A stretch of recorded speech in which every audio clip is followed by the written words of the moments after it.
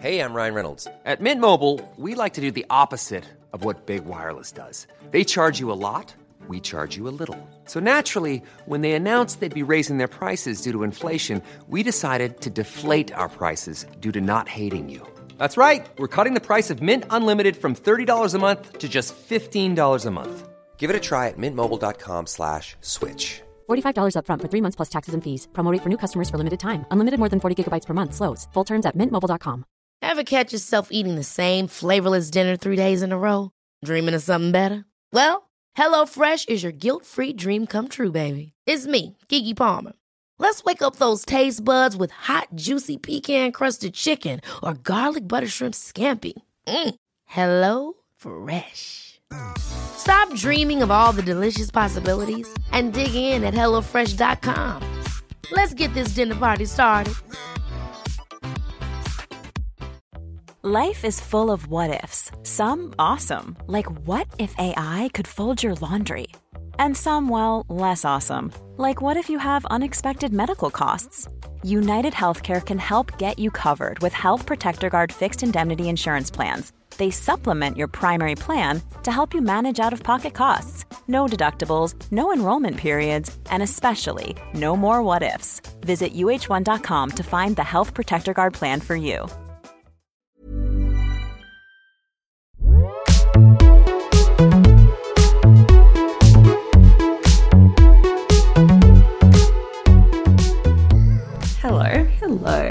Hello there. How are you? A tanned woman.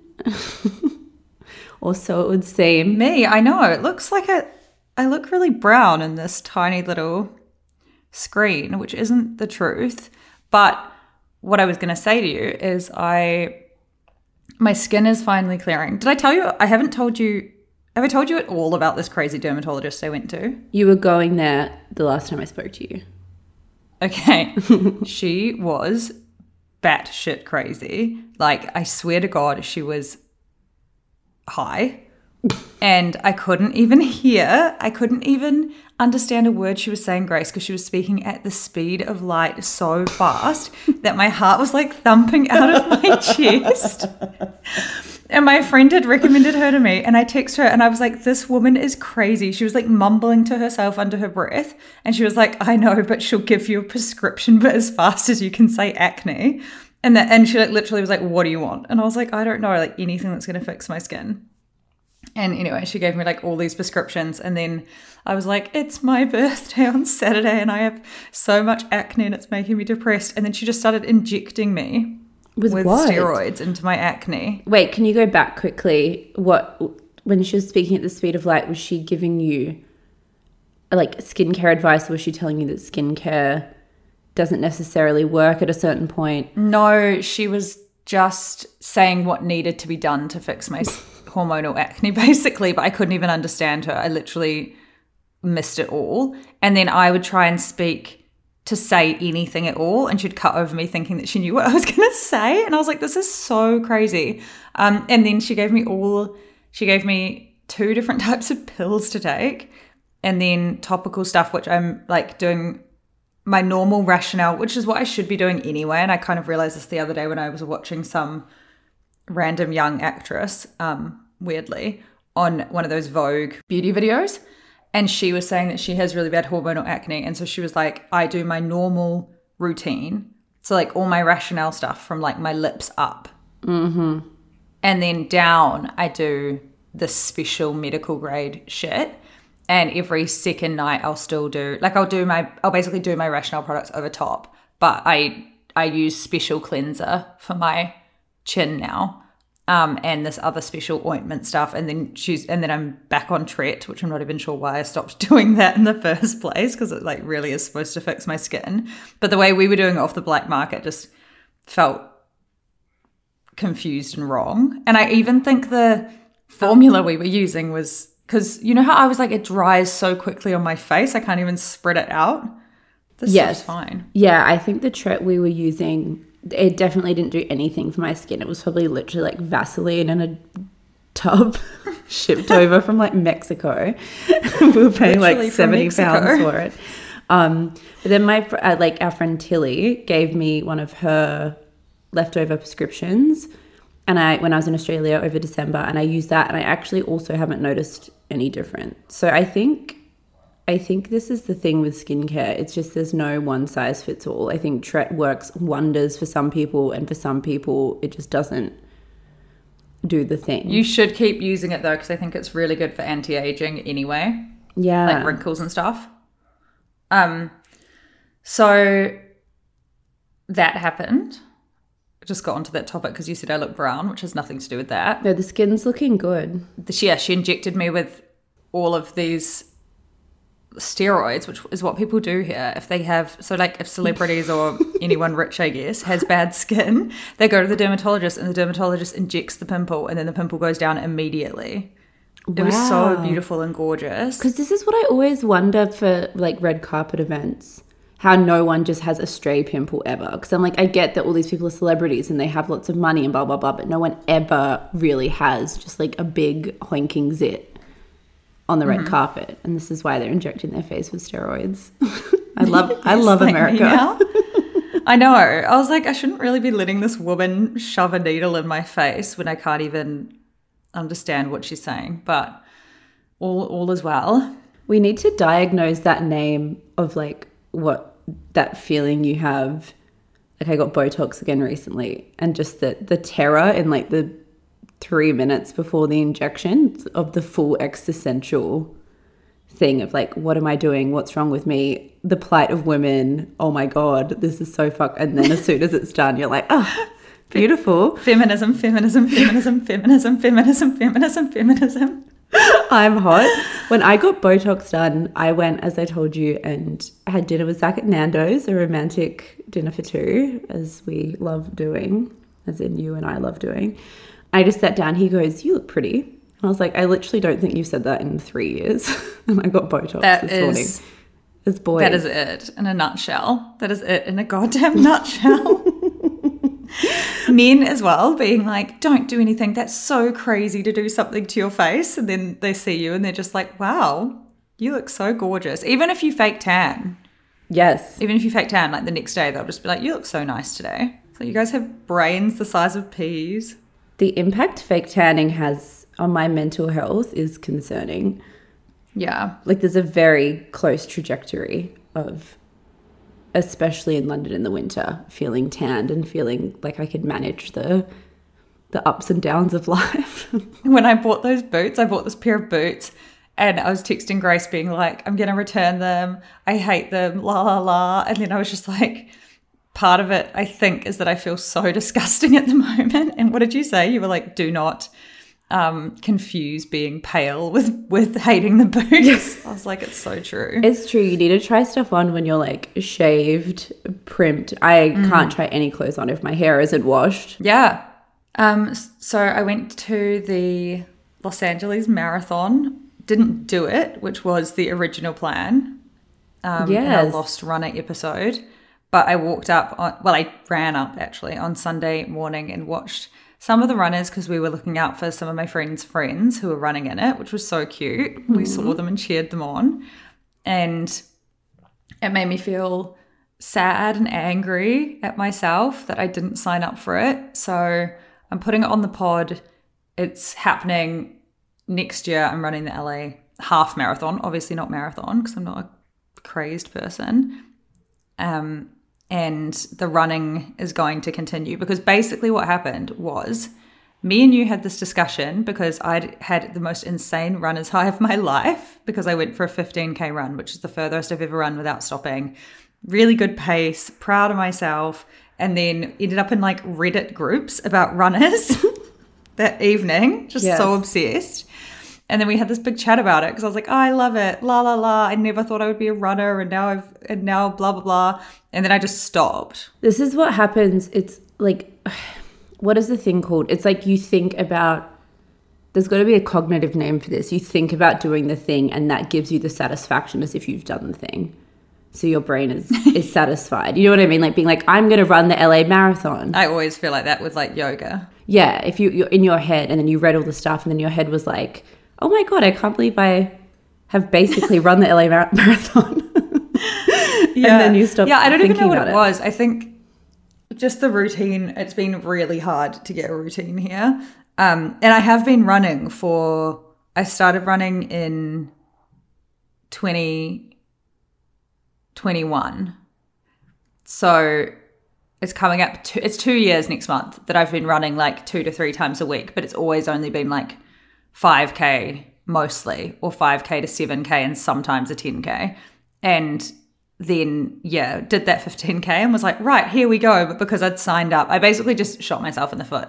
I'd signed up for the marathon training way too late. Signed up like 6 weeks before the race or something. So on Nike, it was like, do a 15K run. And I did it. And I was like, oh my God, I can do it. And then the next Sunday it was like, right, do a 16K run. And I was like, I need a little rest and recovery. And I can't like fathom doing that every single week. Like just the thought of like doing one every week. I was like, no. Yes. Yeah, this is what's hard. I think we talked about in the last episode, because I was saying my brother's a marathon runner, and his number one piece of advice was that you have to start, like you would know this as someone who runs, like you have to like start at a pace and a distance that feels like it should be easy, because it's not. Like you don't run the most you can possibly physically run at the highest speed for as long as you can the first time. Like the first time you do a 3K run, and then the next time you increase it by 10%, apparently is the golden rule. And then just slowly build momentum in a very healthy and boring, in my opinion, manner. No, I did couch to 5K the first time I started running. And I think running was like this thing with me because I've always exercised.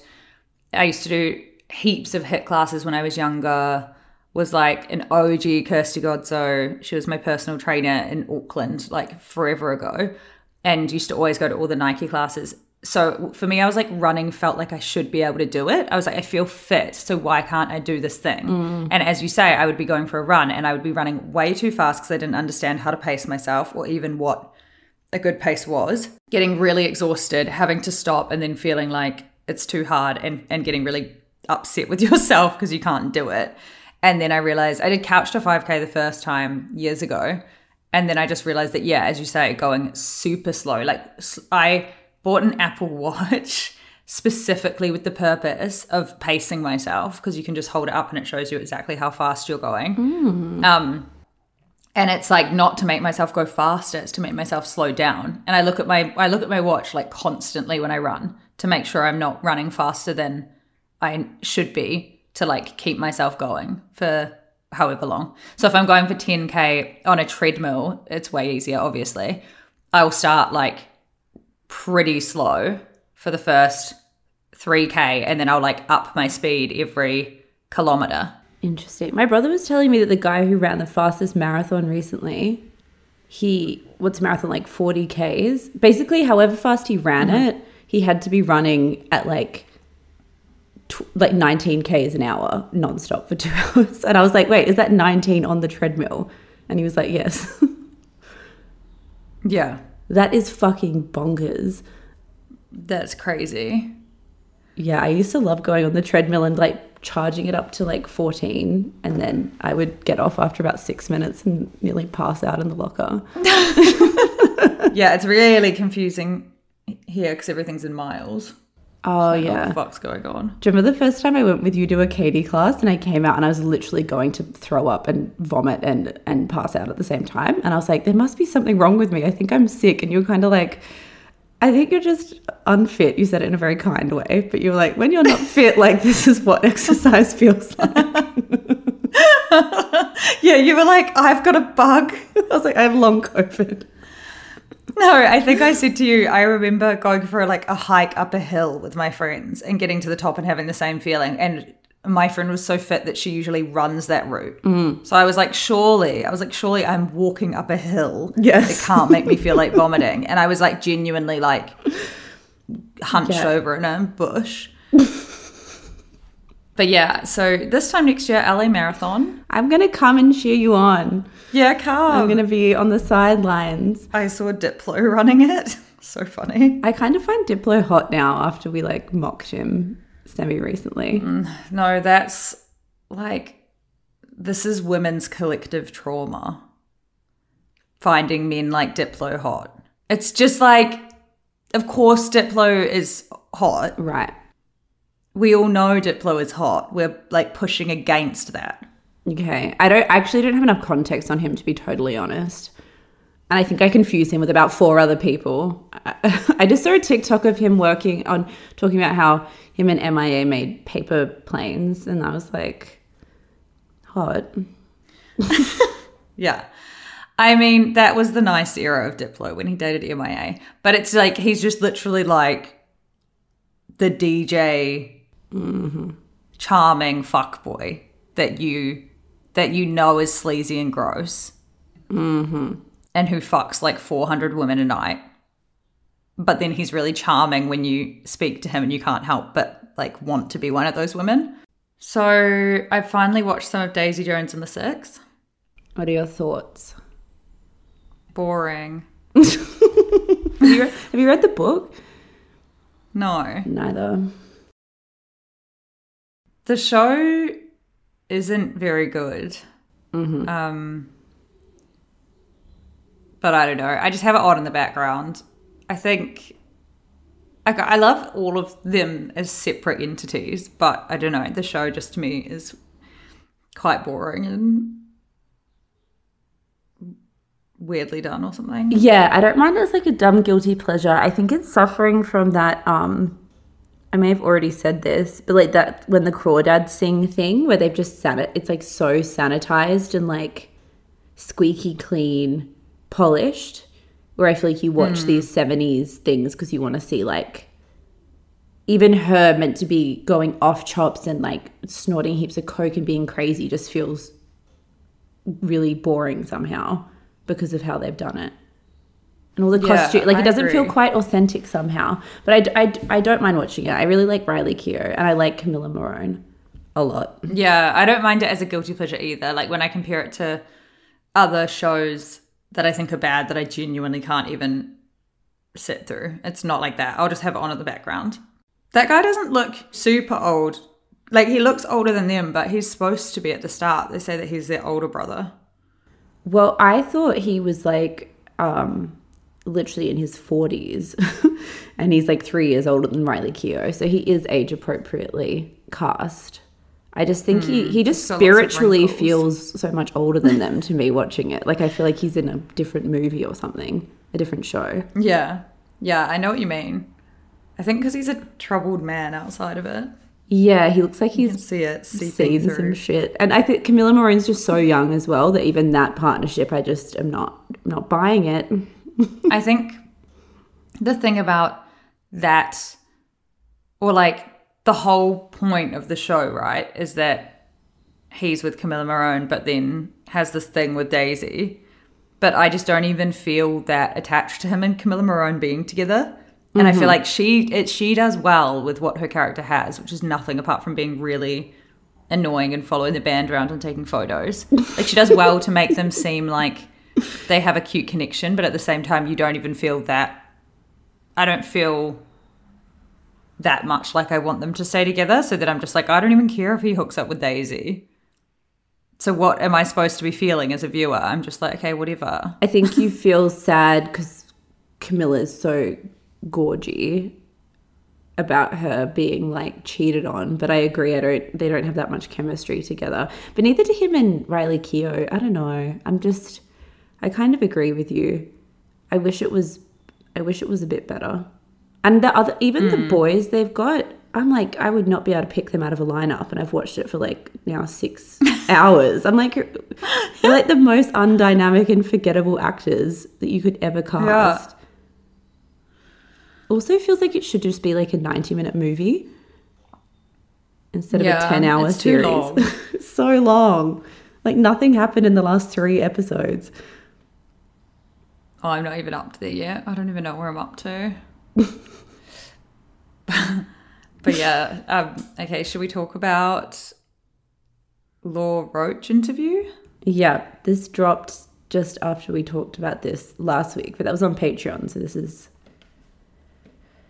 coming to it with fresh eyes again for Maine. Law Roach's interview with The Cut, a very nice long like hour-and-a-half interview that was basically published in full with Lindsay Peoples-Wagner, the editor. I really liked this interview. off the bat. Thoughts? Yeah, same. I watched it. I had it on YouTube because they released it. Yeah, they released it as a video on YouTube, and then they transcribed the entire thing word for word, and then they released it as a podcast. And I was watching it as a video. I really liked it. I think he was really open and honest, but I found I do understand.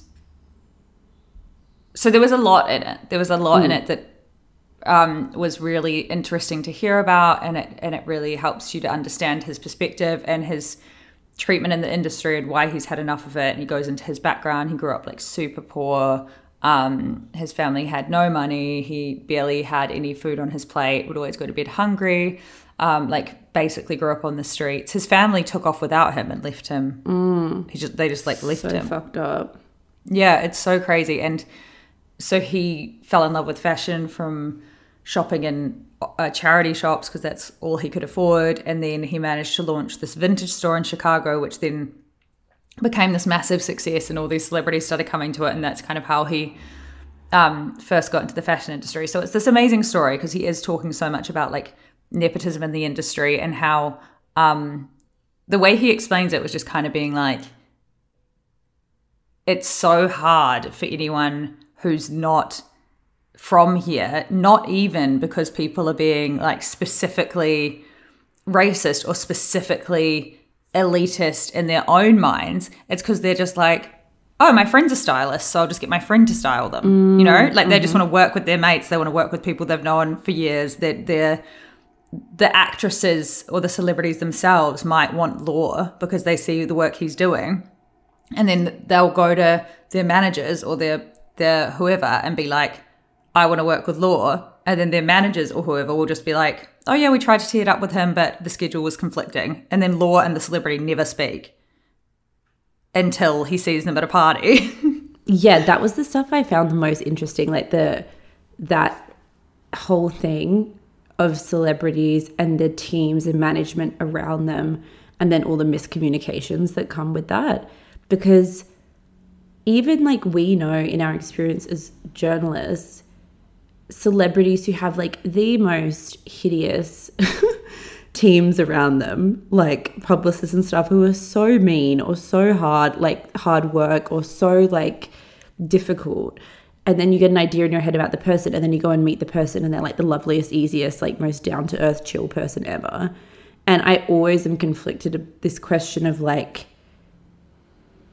are managers and publicists and agents and those people needlessly like wielding their power in a sadistic way, or are they hired to be that mean person so the celebrity always gets to be the nice guy, and like all of the blame is always placed on like the third party because it's more convenient? And that was kind of what Law was saying throughout this piece, was like, if it was just me and the celebrities, it would be great. Like, me and the celebrities have the best relationship, but it's all these middlemen getting in the way that are making it fucked up. And I was like, I wonder how much of that is agents getting blamed for stuff that celebrities, when they see him at a party, are like, what? Oh my God, I had no idea. Yeah. I feel like more of it is the agents than anything, because the agent's agenda is to use the celebrity. So the celebrity is a brand. And the agent's agenda is to get that brand to make as much money as possible and to be as popular as possible. And I reckon they're just saying whatever it is to make the celebrity agree by like throwing anyone under the bus that will just get their agenda on the right track. And I feel like Law would be thrown under the bus so much because as like there was that thing about Priyanka Chopra where he said that he had had a conversation with her team, and her team had basically been like, I don't even know how that conversation went, but basically her team went back to her and said that she wasn't plus size, so couldn't fit the dress. And then she got really upset. And he was just like, that's not even how it happened. They came to me. They were saying that to me. And I was just like, yeah, okay. And then they've gone back and said that he was the one that said it to try and dissuade her from wearing something they thought she wouldn't look good in and wouldn't get good press in.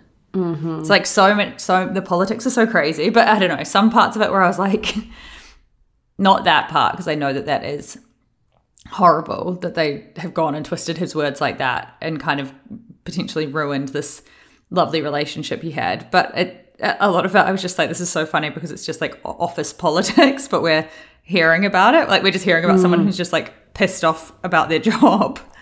Yeah, exactly. This is like the funny thing now with these like sit downs and exposés and like, I don't know, just how much people talk shit now on the internet is like, even just some examples where he'd say, I would go on a shoot and the agent would try to go on the shoot and would try and like get involved in the styling. And I would say, I'm the stylist, you're an agent. I don't, you know, that's like you say, just such a run of the mill thing that happens in every business with colleagues all the time where someone like oversteps or people are like going head to head with each other or whatever. And it's just such a normal thing that happens. And the fact that it's like that person that was involved in that probably read this and was like, oh my God, this is part of this huge expose, the cut, but it was just this stupid little workplace disagreement, is kind of funny. Yeah.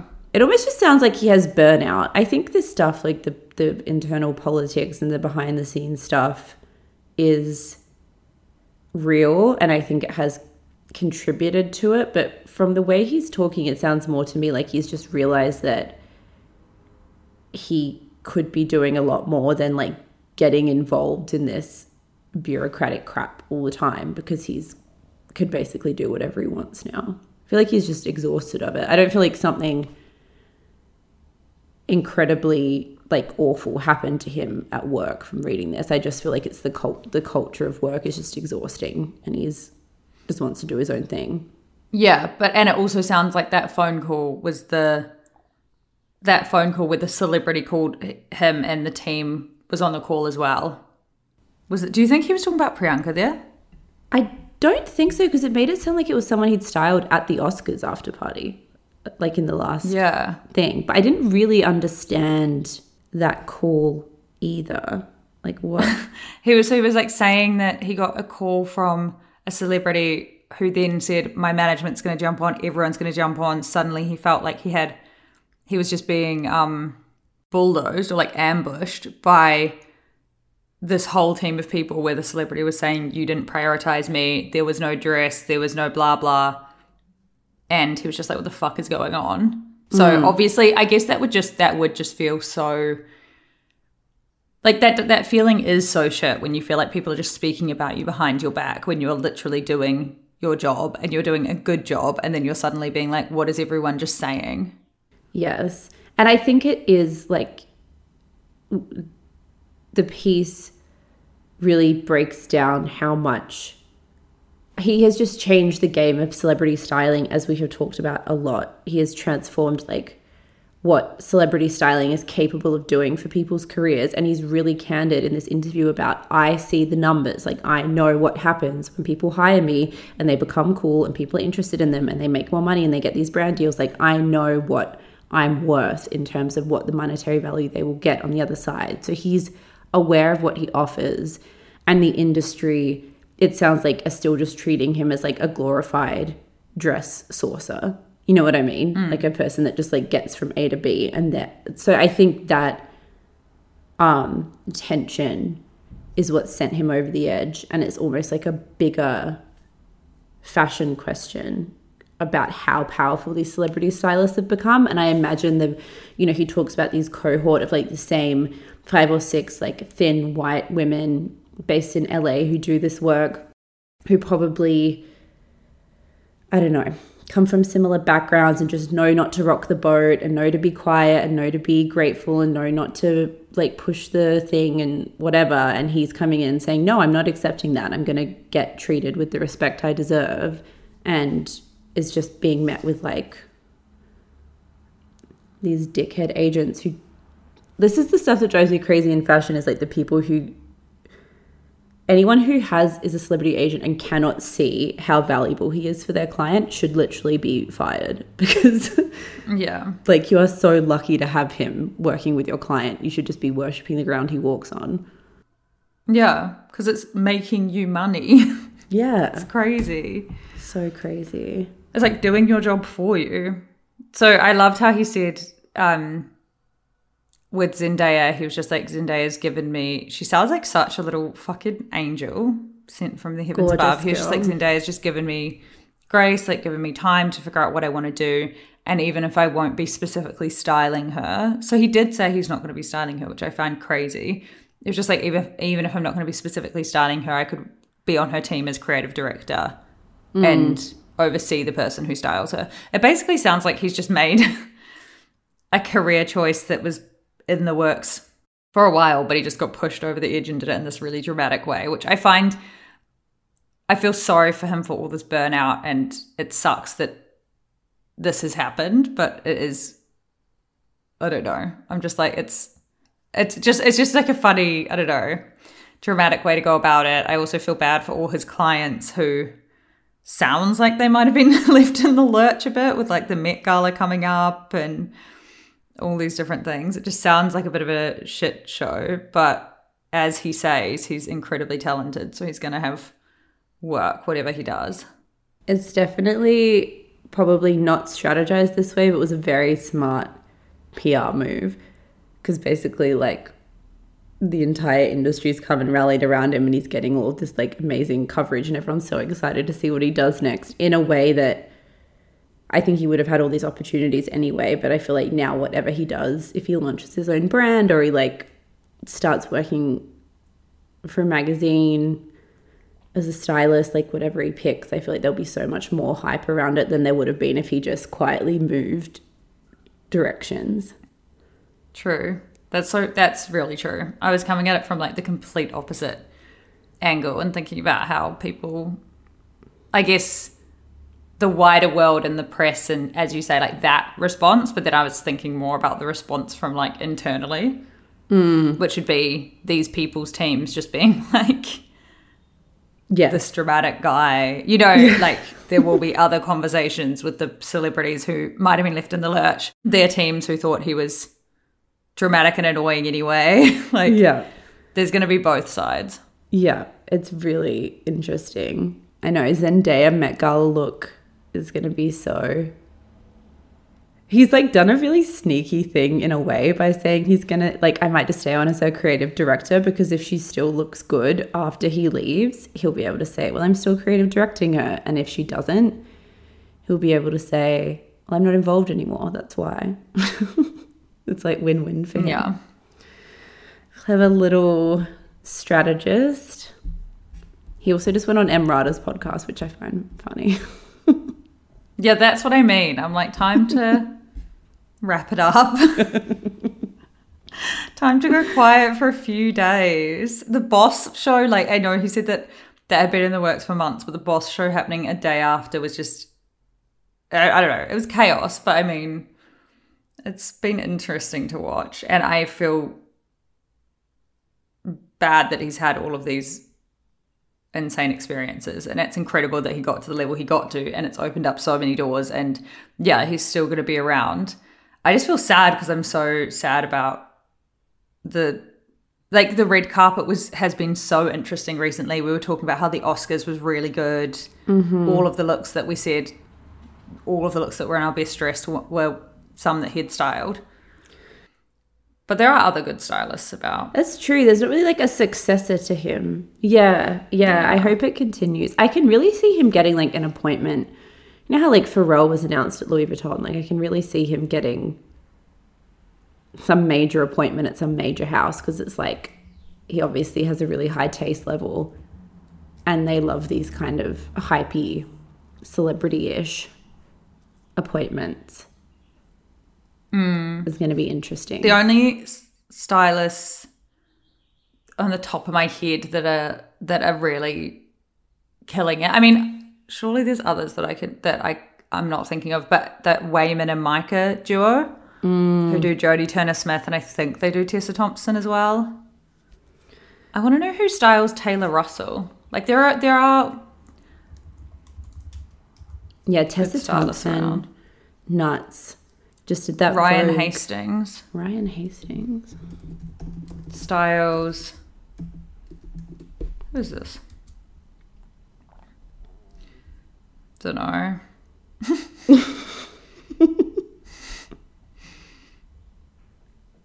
also styles Rooney Mara. Yeah, I loved hearing him talk about how when he starts working with a new client, he goes to their house with like racks and racks and racks and racks of clothes, and they have to go through and pull out everything they like and everything they're interested in and then everything they hate. And he said he goes back through their archives, and I was like, no. Terrifying. Imagine the shit he'd pull up and then think that you liked that fedora. I know, were we not all thinking reading that piece how desperately, desperately we would love Law Roach? I just want Law Roach to come in with all his racks and racks of clothes and just tell a beautiful story about me and my personality with expensive dresses. What a dream. I wonder how expensive he is. I was thinking that too. I was like, I bet he's like silly expensive if you're like a new person that wants to hire him. And that's why the agents probably push back sometimes, because they're like, well, you charged $250,000 to style this dress and it like came late and you weren't there. Yeah, like crazy money. It will be crazy money. I found this bit really funny, even though I know he's being serious. It's very like us. He said, my work is spiritual to me. And I know people are going to be like, oh, that's so bullshit. But no, like if you talk to anybody who ever worked with me, they say, oh, you have to let him dream about it. If there's 3 dresses, they'll say, call me in the morning because I know you're going to dream about it, because it's so in my spirit and my soul that I'll not only see the dress, I see the finished look, I see the hair and the makeup, I even see the press the day after. I love it. He literally does. He's like an artist, and his canvas is the red carpet. Yeah. I think like him coming from that like Chicago background of, I don't know, I just think you can really see in the way he styles that he has this more like eclectic range of references or something. You know what I mean? I think the thing about Zendaya in particular is like everyone on the red carpet is pretty much wearing variations of the same thing. Even if they're wearing something really cool from the right brand, like that you've seen on the runway and it's great, or they have very consistently good style, it's always basically like there's a few brands that are really cool and a few of the cool girls are going to wear that, and there's a few brands that are really classic and the classic girls are going to wear that. Whereas he just comes in so left of field with these brands that he works with like the vintage stuff he pulls, with the custom stuff he makes. Like, it is so interesting. He's made it so much more interesting. Yeah. So we shall see. Law. Law.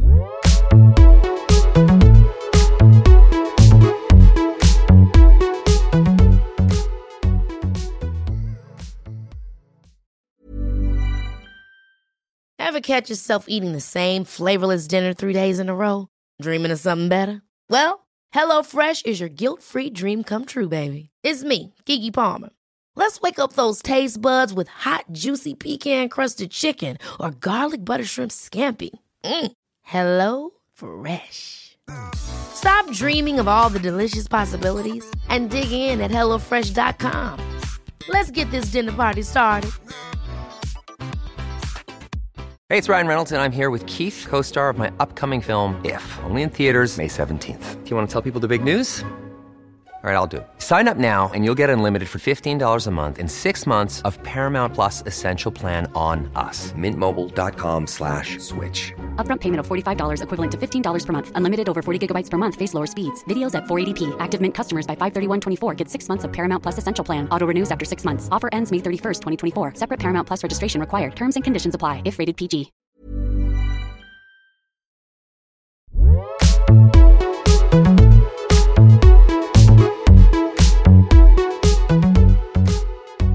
And then there's been another huge piece about another controversial man in fashion.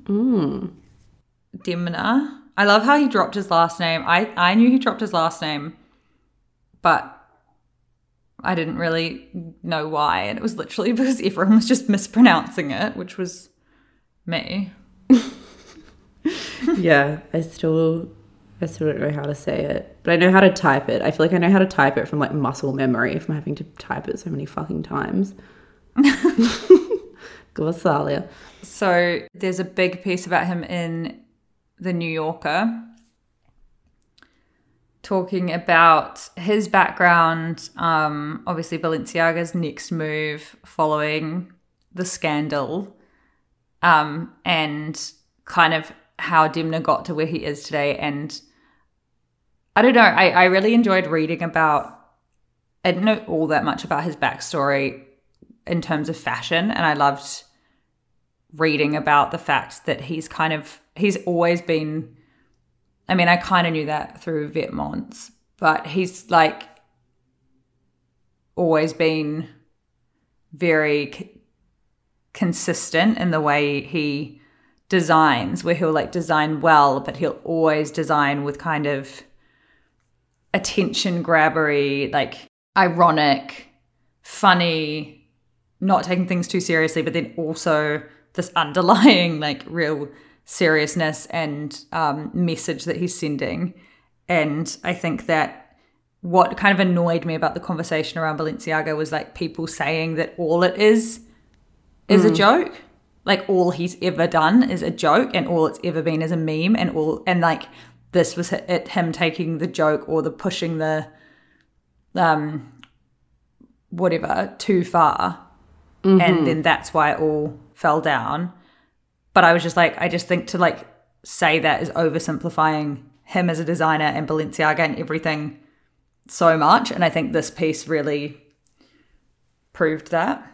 Yes, I think that's so true, actually. I think that's why you and I don't know, I feel like going to that show of theirs that we went to together, we were both just so blown away by exactly what you just said. This was the Simpsons one. Just like how it used, this was the one which we would have talked about at the time, but you came into this theatre and then you sat down, and then on the screen in the theatre was the red carpet outside the theatre, and as the celebrities were walking in, it was like Cardi B and Naomi Campbell and all these people. That was the collection being unveiled. You realize like halfway through. And there was just something so fucking smart about it. This idea of people basically encounter these clothes for the first time, because not that many people watch the runway shows through red carpets anyway. Celebrity culture is now like the new runway because it's how the public interfaces with designer brands. Like there was so much thoughtfulness and intelligence behind it that I think that, yeah, when the scandal broke, we both had the same reaction. Like I remember seeing some people, like prominent industry people on Instagram saying what you just said, like, this is what he's always done. He's always been provocative and thing, and now he's just pushed it that bit too far. And I think for both of us, we were like, that's just not what this feels like at all. It just feels like something that's been taken out of context by like loons on the internet and like tied to all this other stuff. So yeah, I was really happy reading this to see someone put so much like time and thought into explaining why he's such an important designer and why he's like, he will be the designer that defines this generation, because all of his like references and the way he creates clothes are so tied to all the cultural moments that we're going through now. And this obsession with like canceling him is really insane, I think. People like won't rest until he's like disappeared forever. I know. I love it so much how this writer goes, the supposed dark lord of luxury fashion is a 41-year-old teetotaling vegetarian who lives in fondue country with his husband and their two chihuahuas, Cookie and Chiquita. Cookie? That's what I want to name. Why have I not got an animal called Cookie? He speaks 7 languages, swears by Brene Brown. Her podcast recently taught him to name the emotions anguish and awe, and begins his mornings doing guided meditation with the Serenity app. Gorgeous. That's all a bit jarre. Like even when he said that he wore that crazy mask at the Met Gala because he was so nervous to meet all the celebrities, and he said he had 2 friends. And I was like, this is such a funny thing we do where we like put these people on such a pedestal and think that they're these like all-powerful, all-knowing individuals. And he's just like a socially awkward fashion nerd who just made a mistake. And the whole world thinks it's like this giant conspiracy. is like kind of funny to me. He would have just been in Switzerland being like, this is crazy. Yeah, I know. I think I guess what's funny about it when it comes to the fashion side of things, like that's why people who dress really out there but who are really shy and introverted, I find it really interesting. You know, all of the like that specific kind of genre of like high school kid, like the punks or the goths or whatever, who dress in this specific way, but then which feels very eye-catching and makes you like, I'm like, oh, I could never dress like that because I want to fit in. Mm-hmm. So I think the juxtaposition between like Demna wearing all these crazy clothes and then being like, but I'm this really introverted nerd with like only a couple of friends who lives in the countryside makes sense because it's literally that exact thing from like high school. But it's like so hard to put the idea together in your head because when you're wearing clothes like Balenciaga, you think that person is really confident, isn't shy, isn't afraid to, they're just being like, fuck you. And it makes all of us feel nerdy and boring and introverted and thing because all we're doing is wearing like the normal red carpet looks. That is so fucking true. That is so true. Like really that's funny. What fashion does. It like makes other people feel the way you feel. That's like kind of the goal of it sometimes. I was listening to Emma Chamberlain's podcast, which I've never done before, the other day. I think she's really cute. I like her. I don't know if I could listen to it all the time, but I just was curious about it.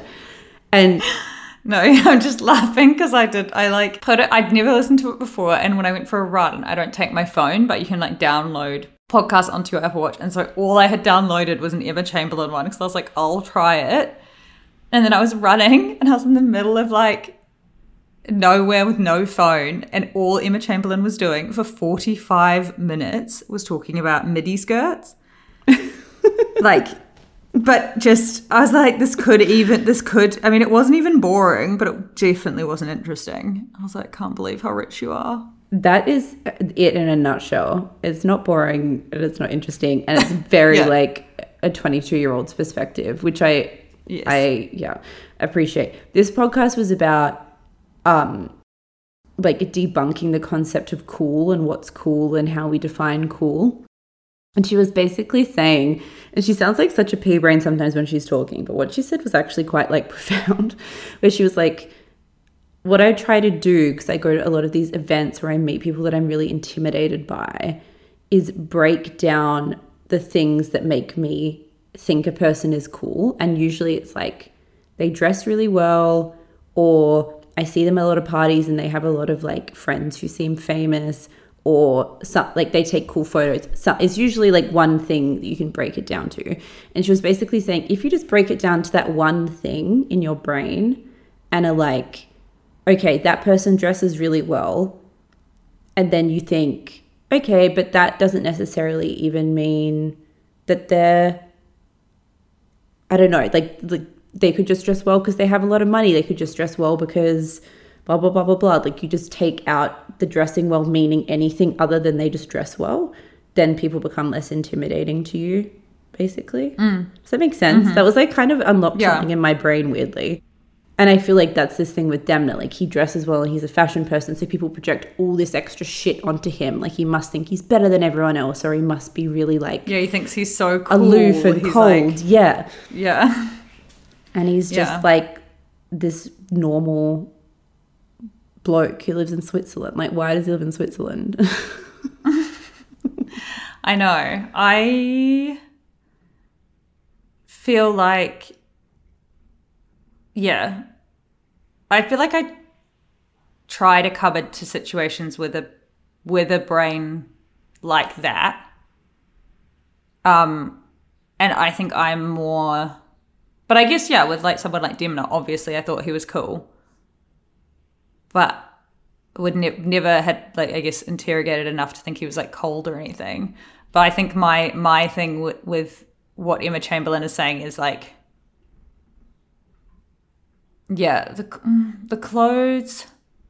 Yeah, it's like the clothes, but then and then it's just it's like the energy that they give off, like a confident, I belong in this room energy. And I think for people who don't come from money or don't come from whatever, that can really throw you off. But also that's like kind of bitchy energy at the same time, usually. Because you can belong in the room and be bubbly and fun and friends with everyone, but still feel inclusive and warm, as I've seen firsthand from Devon Lee Carlson. I think it's like, yeah, I think there's that, and I just think some people, I think if you grow up in elite circles, I hate that saying that phrase even. I think if you grow up in like wealthy, a specific type of wealthy background, it's just like learned behavior or something. I think everyone you know behaves like that way. Yeah. And I think you're not even cognitively aware that you're doing it, which is why class is such a big part of this stuff. Like I genuinely believe that that's like the differentiator between Selena Gomez and Hailey Bieber, for example, when everyone was freaking out about that and like suddenly unleashed all this hatred on Hailey Bieber versus Selena Gomez. I 100% think there's like a way that Selena Gomez relates to people and her fans that is informed by growing up poor. And I don't think, I think Hailey Bieber comes off as like aloof and disassociated, and people get the impression that she thinks she's better than other people or something. And that comes from like growing up wealthy and not having to try to get people's approval. Like I literally think that was a class thing, the Hailey Bieber Selena Gomez thing. Yeah, for sure. That's back on my fucking TikTok timeline, like no tomorrow. My TikTok is all it is Taylor Swift's Eras tour. Stop. I was like, I am not asking for this, and yet I feel like I've watched this whole fucking concert. Yes. I was like swiping madly. I've seen that woman dive through the stage like more times than I can count. Yeah, it is everywhere. I kind of loved it. I was like, how much effort she puts in, you can have nothing but respect for it. Like she works. What I liked was what I found like cute was, I don't know, just Taylor Swift's fandom just feels so feels very wholesome. Very specific. It's like white, like nerdy kind of girls. Yeah. It's like a lot of us. It's like all of us. A lot of us can relate to like that, but it's just, I don't know. It's like there's this thing when I see all these videos that just like gives me a semi-ick, even though I know I'm alienating so many people who are listening, because we all love a good Taylor Swift song. But like, you know what I mean? I'm just like, it just feels so like specifically targeted at like this sector of women, but then at the same time, when I watch it, it makes me, it was like cute. I saw someone in the comments just go, Taylor Swift makes me love being a woman or something. Because it's like everyone's just embracing being chuggy. Everyone's embracing being like, girlies. Yes. Oh my God, yes. That's exactly right. That was I was so shocked by how much that was taking over the FYP. I mean, 70,000 people went to her concert in LA over the weekend. This is the one that like broke the internet to sell, right? Thinking about how much she was making off this tour makes my eyes water. It's crazy. That she's earning those dollars with her like, I know her like little Jada bejeweled suits. Like I just love it. She's just herself. She's like a person that is so just doing exactly what she wants to be authentically at all times in a way that I really admire. Like I love it. No, same. And I love that resonates with so many people. She's done an incredible job of staying at the top of her game for that long. But I guess because what she is like a basic girly. So that resonates with like all the basic girlies in the world, which deep down is like all of us to some degree. Yeah, she taps into something like in that song where she was just wearing that like floaty long dress, and I was like, I feel like all of us have this like, and some of us like bury it far deeper down inside of us than others. A way that like sees a dress like that and just wants to like walk around and like float in it and have bangs. And she's like, I'm doing it. Like she just does it. She doesn't overthink it. And I love it. I honestly do. I know. Yeah. I'm just not a fan of her songs. Like I think that's like, I'm not a hater. I'm not a anti-Taylor Swift person at all. They just don't hit the part of my brain that they hit in other people's brain. Like I never even liked Love Story when it came out. I literally didn't. I was like, I don't get why everyone likes this song. Do you know what I would pay good money for? I swear to God, I'd pay such good money for someone to go through our podcast and mine out everything you've ever said about Taylor Swift and put it into one worry episode. about it would that. be so funny.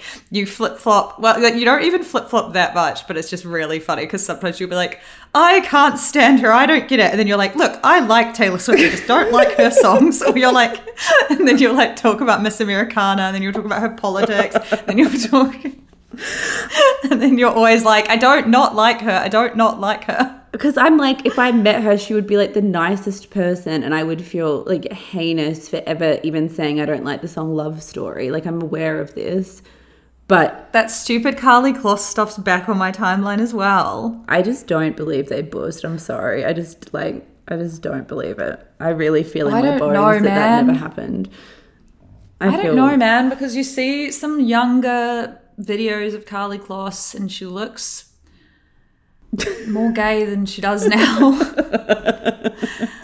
they might have really had a little pash. Laddie. I don't know. Then on a like cosmically, I don't feel like that happened. I feel like the energy of the whole world would be on a different axis if those two had buzzed. Yeah. I don't know, man. I fucking saw this TikTok and it said that Taylor Swift celebrated a 1-year anniversary with someone on fucking, I don't know, like April 14. And she posted, because this is April 2014, this is when everyone's obviously posting everything on Instagram. And she said something like 1-year anniversary, and then everyone pulled back to where she was the year before, and she was with Carly Kloss and Big Sur. And then the next year, on the exact same date, both Carly and Taylor were posting like cryptic 2-year anniversary or like 2 anniversary posts. I honestly reckon that Taylor maybe like developed a crush on her or something, and I feel like they literally had like a pash under the stars one night, and this is like sent her on this journey for multiple years. Yeah. Carly's like, I'm married. Yeah. I don't know. I could be convinced either way, honestly, with that one. It's like I don't believe Kendall Jenner is a lesbian, but I do believe. I could believe. See, I'm almost the opposite. Yeah. I just am like, wouldn't she just go out with a girl? Yeah, it would make her like cooler. So yeah. She's probably a bi queen. I love it. How did we get here? Me and you at the Eras tour next week. Yeah, I need to be worn down. If we went, we'd maybe enjoy it. I would have a fucking great time. I want to see Katy Perry's Vegas residency. That's what I want to see, where she's on that giant chair and looks like she's tiny. We can go. We can go. Come to LA. Yeah. Come to LA because she's doing it now. I think her dates, because I'm trying to organize it with Tat, because my sister's coming to LA in September. And Katy Perry was the woman who turned my sister into the gorgeous lesbian she is now. Speaking of lesbians, she was next level in love with Katy Perry. Like that was her first ever lesbian crush, and I am so obsessed with Katy Perry because of that, and like how much she had to do with my sister's growing up into the woman she is now. I'm sure she would have been a lesbian had Katy Perry not existed, but it was definitely the moment in time where I had Ashton Kutcher, she had Katy Perry. Yeah. And anyway, she's here in September, and so I was trying to organise with Tat us going to Vegas to see Katy. And the dates haven't been announced for September yet, but they're running all the way through till July, August for sure. So if you come to LA, we can go to Vegas. That'd be so fun. We can live our teenage dreams. Waking up in Vegas. Yes. I think Teenage Dream by Katy Perry is like one of the best pop songs ever. I love that song. She has so many bangers. Firework. So many bangers. Yeah. She's just a camp icon, queen. I love her sets. I just want to hear it. I'm just excited. Team Same. Katy. Let's go. Fly here. Hell yes. Okay. Okay, We bye. gotta go. Bye. Have a nice day. You and them.